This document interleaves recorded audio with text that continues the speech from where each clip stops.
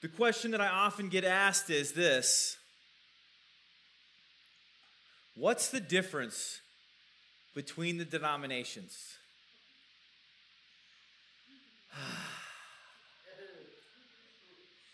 It's not that I don't know the answer. I actually know the answer to that question. The problem is, I don't know how to explain it in a really succinct way. Okay? So if you mute Steve's guitar, I think that buzz will go away. There you go. So I often think to myself, how do I explain it? The real answer to this one is, what's the difference between a Catholic and a Protestant? It's that the Catholics view tradition on equal level footing as the Bible. That's like the very simple version. Okay, the way that plays out gets very complicated, all right? But that's like the simple answer. And I'm not even going to try to solve that for you this morning, but as I got this question, once again, what's the difference between the denominations? One of the big differences that always comes up is baptism. All right? Baptism is usually one big difference that comes up in the denominations.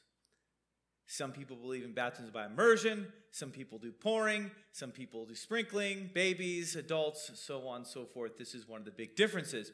And so we as Baptists, of course, we think that baptism is for adults after you've been baptized. And so as a Baptist, I would like to challenge you with this question. Do you think that does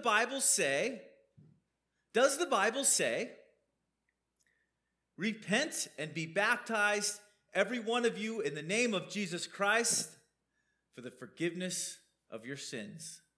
Does it say this in the Bible? Yes, absolutely it does. That is a direct quote from the passage we are going to go to today. And so you say, when you think about this issue of baptisms and how baptism is different within denominations, I would argue with you this morning that one of the most important passages in the entire Bible to determine your view on baptism is actually Acts chapter 2. You think, really? Not like Jesus' baptism or maybe some of the other baptisms that took into place? Why is Acts chapter 2 so incredibly important when discussing this issue of baptism? And the first one's like this big, long theological trail. So you ready to go with this for me right now? So a number of weeks ago, we talked about how Joel 2 is fulfilled in Acts 2. So let's pretend, with me for a moment, that we say everything promised in the Old Testament to Abraham completely fulfilled in the church. So we, as the church, are basically complete, fulfilled descendants of Abraham in every way. The Abrahamic covenant is fully a part of us. Okay? Just imagine that with me now. You say, okay, how does this Abrahamic covenant work? Well, when you wanted to become a part of the covenant, what did you have to do as a sign that you had joined and become a part of the covenant? You had to be circumcised. That was it. So if you decide to become a part of God's plan later in life, even as an adult, you would be circumcised as an adult. But most of the time, when were people circumcised? When they were born as Jewish babies, they were circumcised as infants. And then, follow me here, let's read Colossians chapter 2. In him also you were circumcised with the circumcision made without hands, by putting off the body of the flesh by the circumcision of Christ. So one might argue this is like a new type of circumcision. Having buried with him in baptism, in which you were raised with him through faith in the power working of God, who raised him from the dead, and you who were dead in your trespasses and in the uncircumcision of your flesh, God made alive together with him, having forgiven us all our sins. So booyah, right there you can see the connection. We have the Abrahamic covenant. The Abrahamic covenant is completely fulfilled in the New Testament, and therefore in order for us to demonstrate we're part of this Abrahamic covenant, what do we have to do? We have to be circumcised, but there's a new way to do circumcision, and the new way to do circumcision is Baptism, therefore, who did they do baptism to in the Old Testament? Babies. Who should we do baptism to in the New Testament? Babies. So you probably might be surprised to hear that I was telling you and describing to you how the Old Testament being fulfilled in Acts chapter 2 actually is like a major key debate point when you're talking about whether you should baptize an infant or an adult. Because it makes more sense to baptize an infant if you believe that the new covenant is just a continuation of the old Abrahamic covenant, and therefore you need to show that you're a part of it, and the way you show you're a part of it is to be baptized, which the way they did it was by baptizing infants. Following me? So, this is why. Now, this is not why, but I already thought this, so I don't think that the whole Abrahamic covenant is fulfilled in the new covenant. Therefore, I don't think that there needs to be a replacing of circumcision in that way and done to infants, okay? But you could see the argument. So, like all the Lutherans and Catholics, they're not crazy, okay? They're smart people too. They're nice people, okay? We're friends with them, right? This is kind of how they walk through it and think about it. But then, this other important part that we're going to talk about this morning related to baptism isn't just the theological reasons why they think there's infant baptism. We'll continue on. We'll see that. So, we go to verse 37. Peter has been giving this speech. He's been telling them. Apparently, this is an abbreviated version of his speech. And it says, now when they heard this, they were cut to the heart. So Peter has given this speech. He's convicted the people. And the people said to Peter and the rest of the apostles, brothers, what shall we do? So Peter gives the big speech. We've been going over this speech the last number of weeks. That's where we talked about Acts 2, Joel 2. Now the speech is over. The people say, this is fantastic. What do we do? You've told us all these wonderful things. The Holy Spirit's come. We saw the gifts of the Holy Spirit and speaking in tongues. It was fantastic. We want to be a part of this. We believe you. Tell us what to do.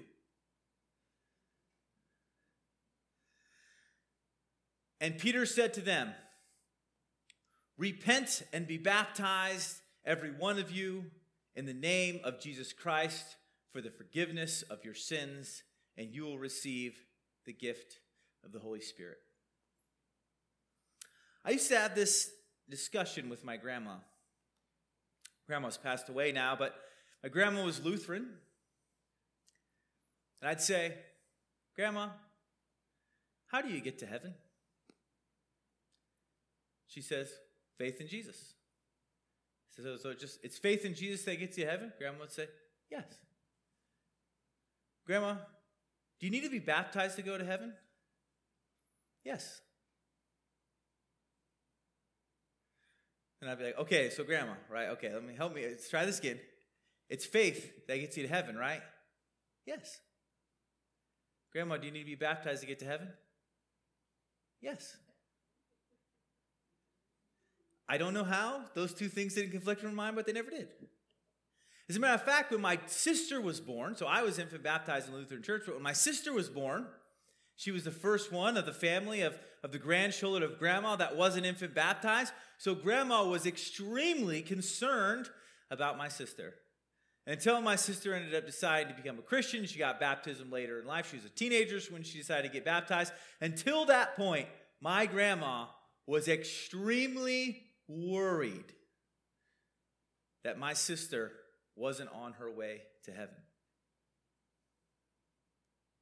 Matter of fact, I was talking to my aunt, same side of the family, and we were talking about the same issue. And I don't remember the details of the conversation, but I remember what she told me one time.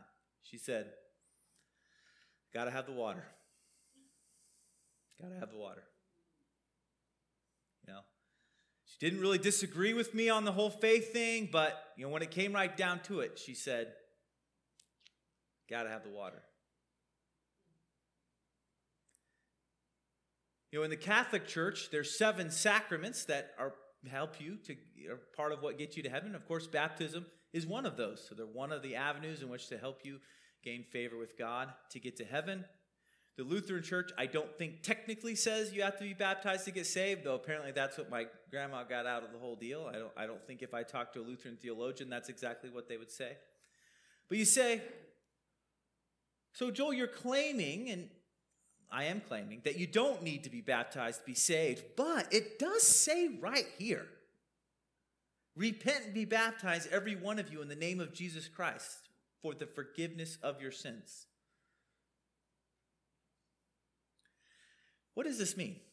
Because this is what it really sounds like. That in order to have your sins forgiven, you need to what?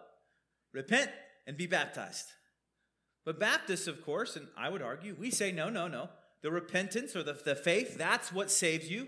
And the baptism comes later. So why are they tied together here? Have we been wrong all this time? I need to go to a different seminary. Oh, man, I'm paying for education for even more longer. Oh, geez. I'm going to give you something to think about this morning. It's the word for. You get to the word for in the Greek, it's like gar is the word. And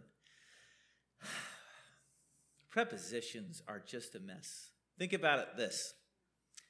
You live on 4th Street at such and such lane. Why is one at and one on? We don't know.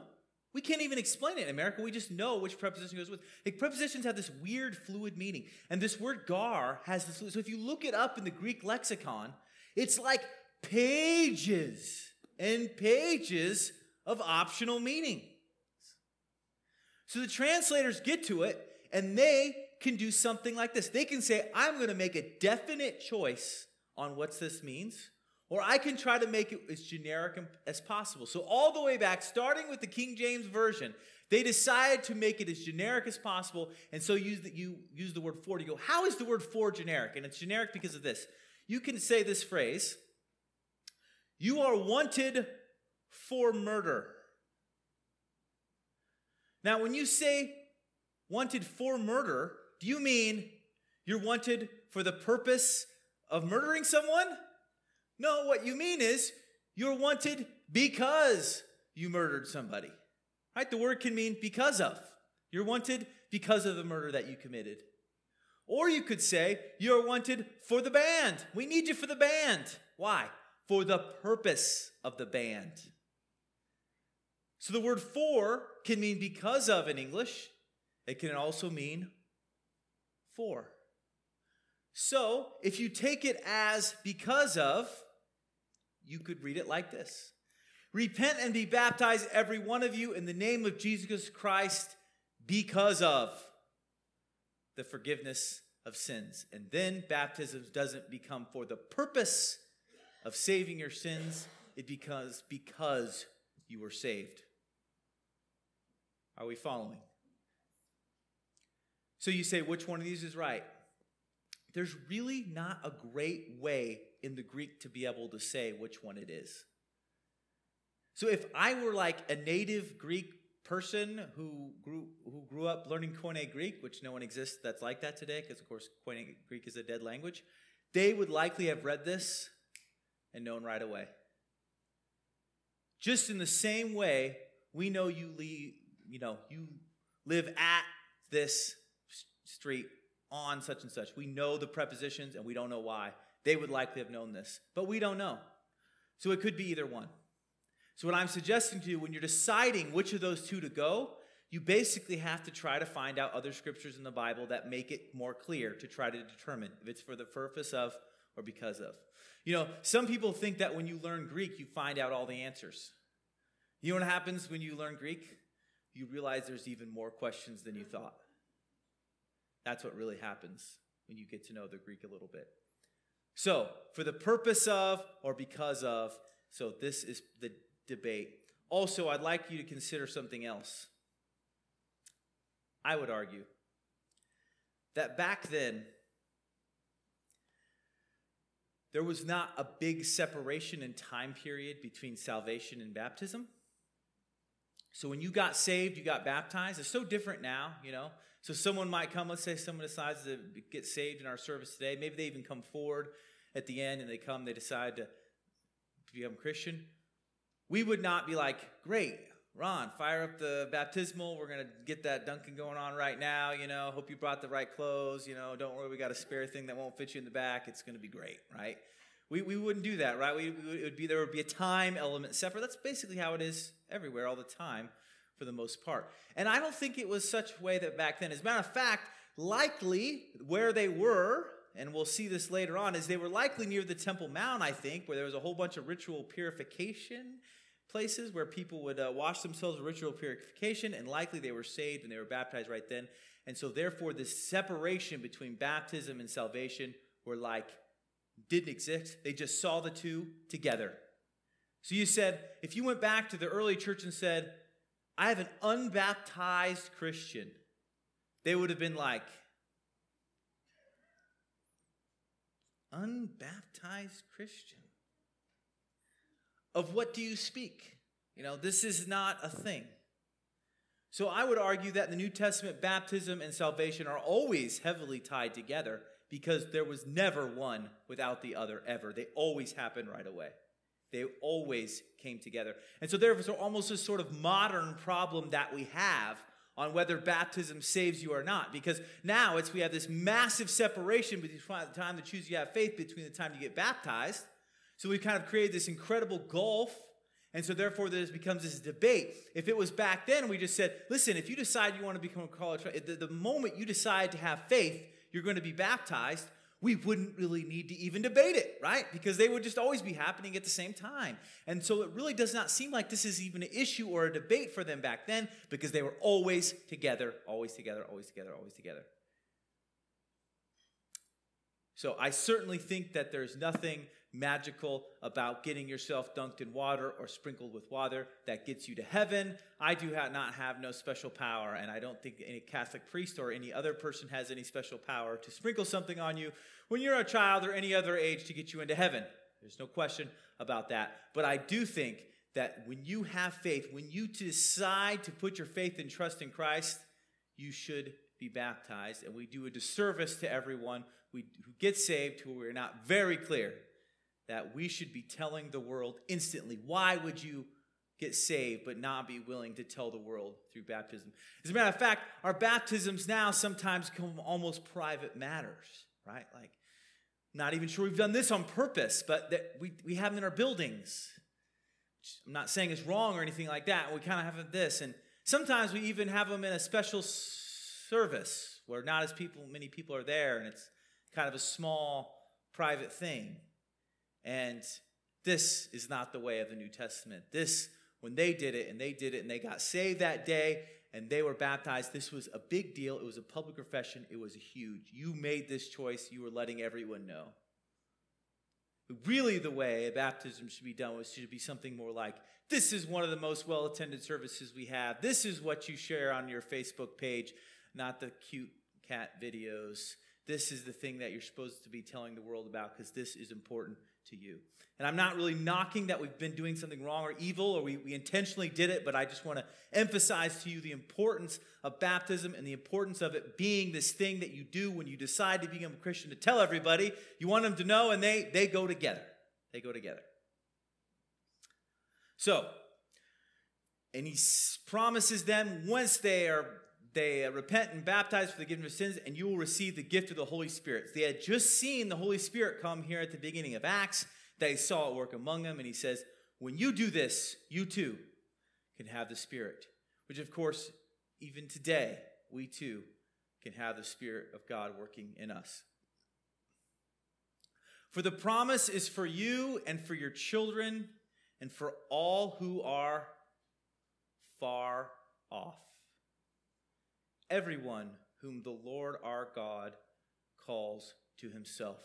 Once again, the Jews would have been surprised to hear that this Holy Spirit was not just offered to the Jews, it was offered to the Gentiles as well. It's for you, it's for your children, but it's also for the Gentiles.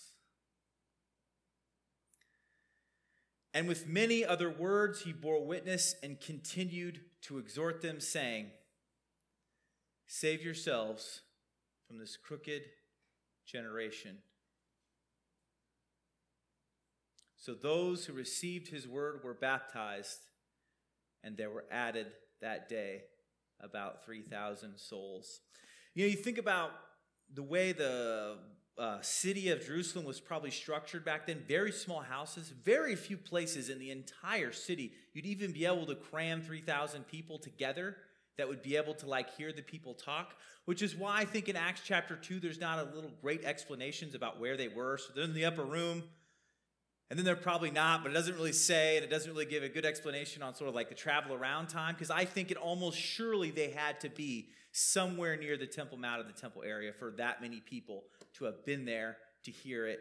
And then if there were that many people and there were 3,000 people, you say, how would it be possible that could be baptized? Once again, I'm arguing there are these ritual places, these pools that you would go, and you would stand, you'd stand like this, and you would dip yourself in, and you would purify yourself, the Jews would, before they would go in the temple. And it was probably in these pools that they were able to baptize so many so quickly.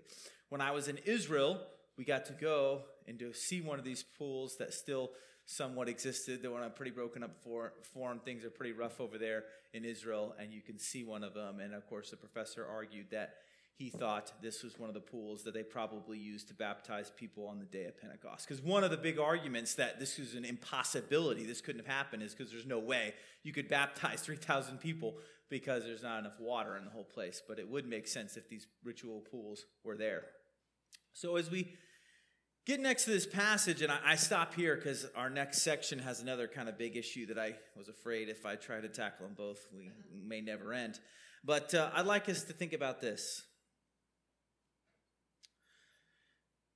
Really two steps in kind of the same point. First of all, baptism is important. Baptism is important. It is a way to show people that you've become a Christian. And when you decide which things we should continue, so we kind of have these, I don't think of them as a ritual, so it's not a good word, but we have these things we continue to do. We continue to take communion, we continue to do baptism. And the reason we keep doing those two is because Jesus did them. Jesus told us to keep doing them. And then we see that they did them in the church afterwards, right? The practice continued on in the New Testament, so we continued on today.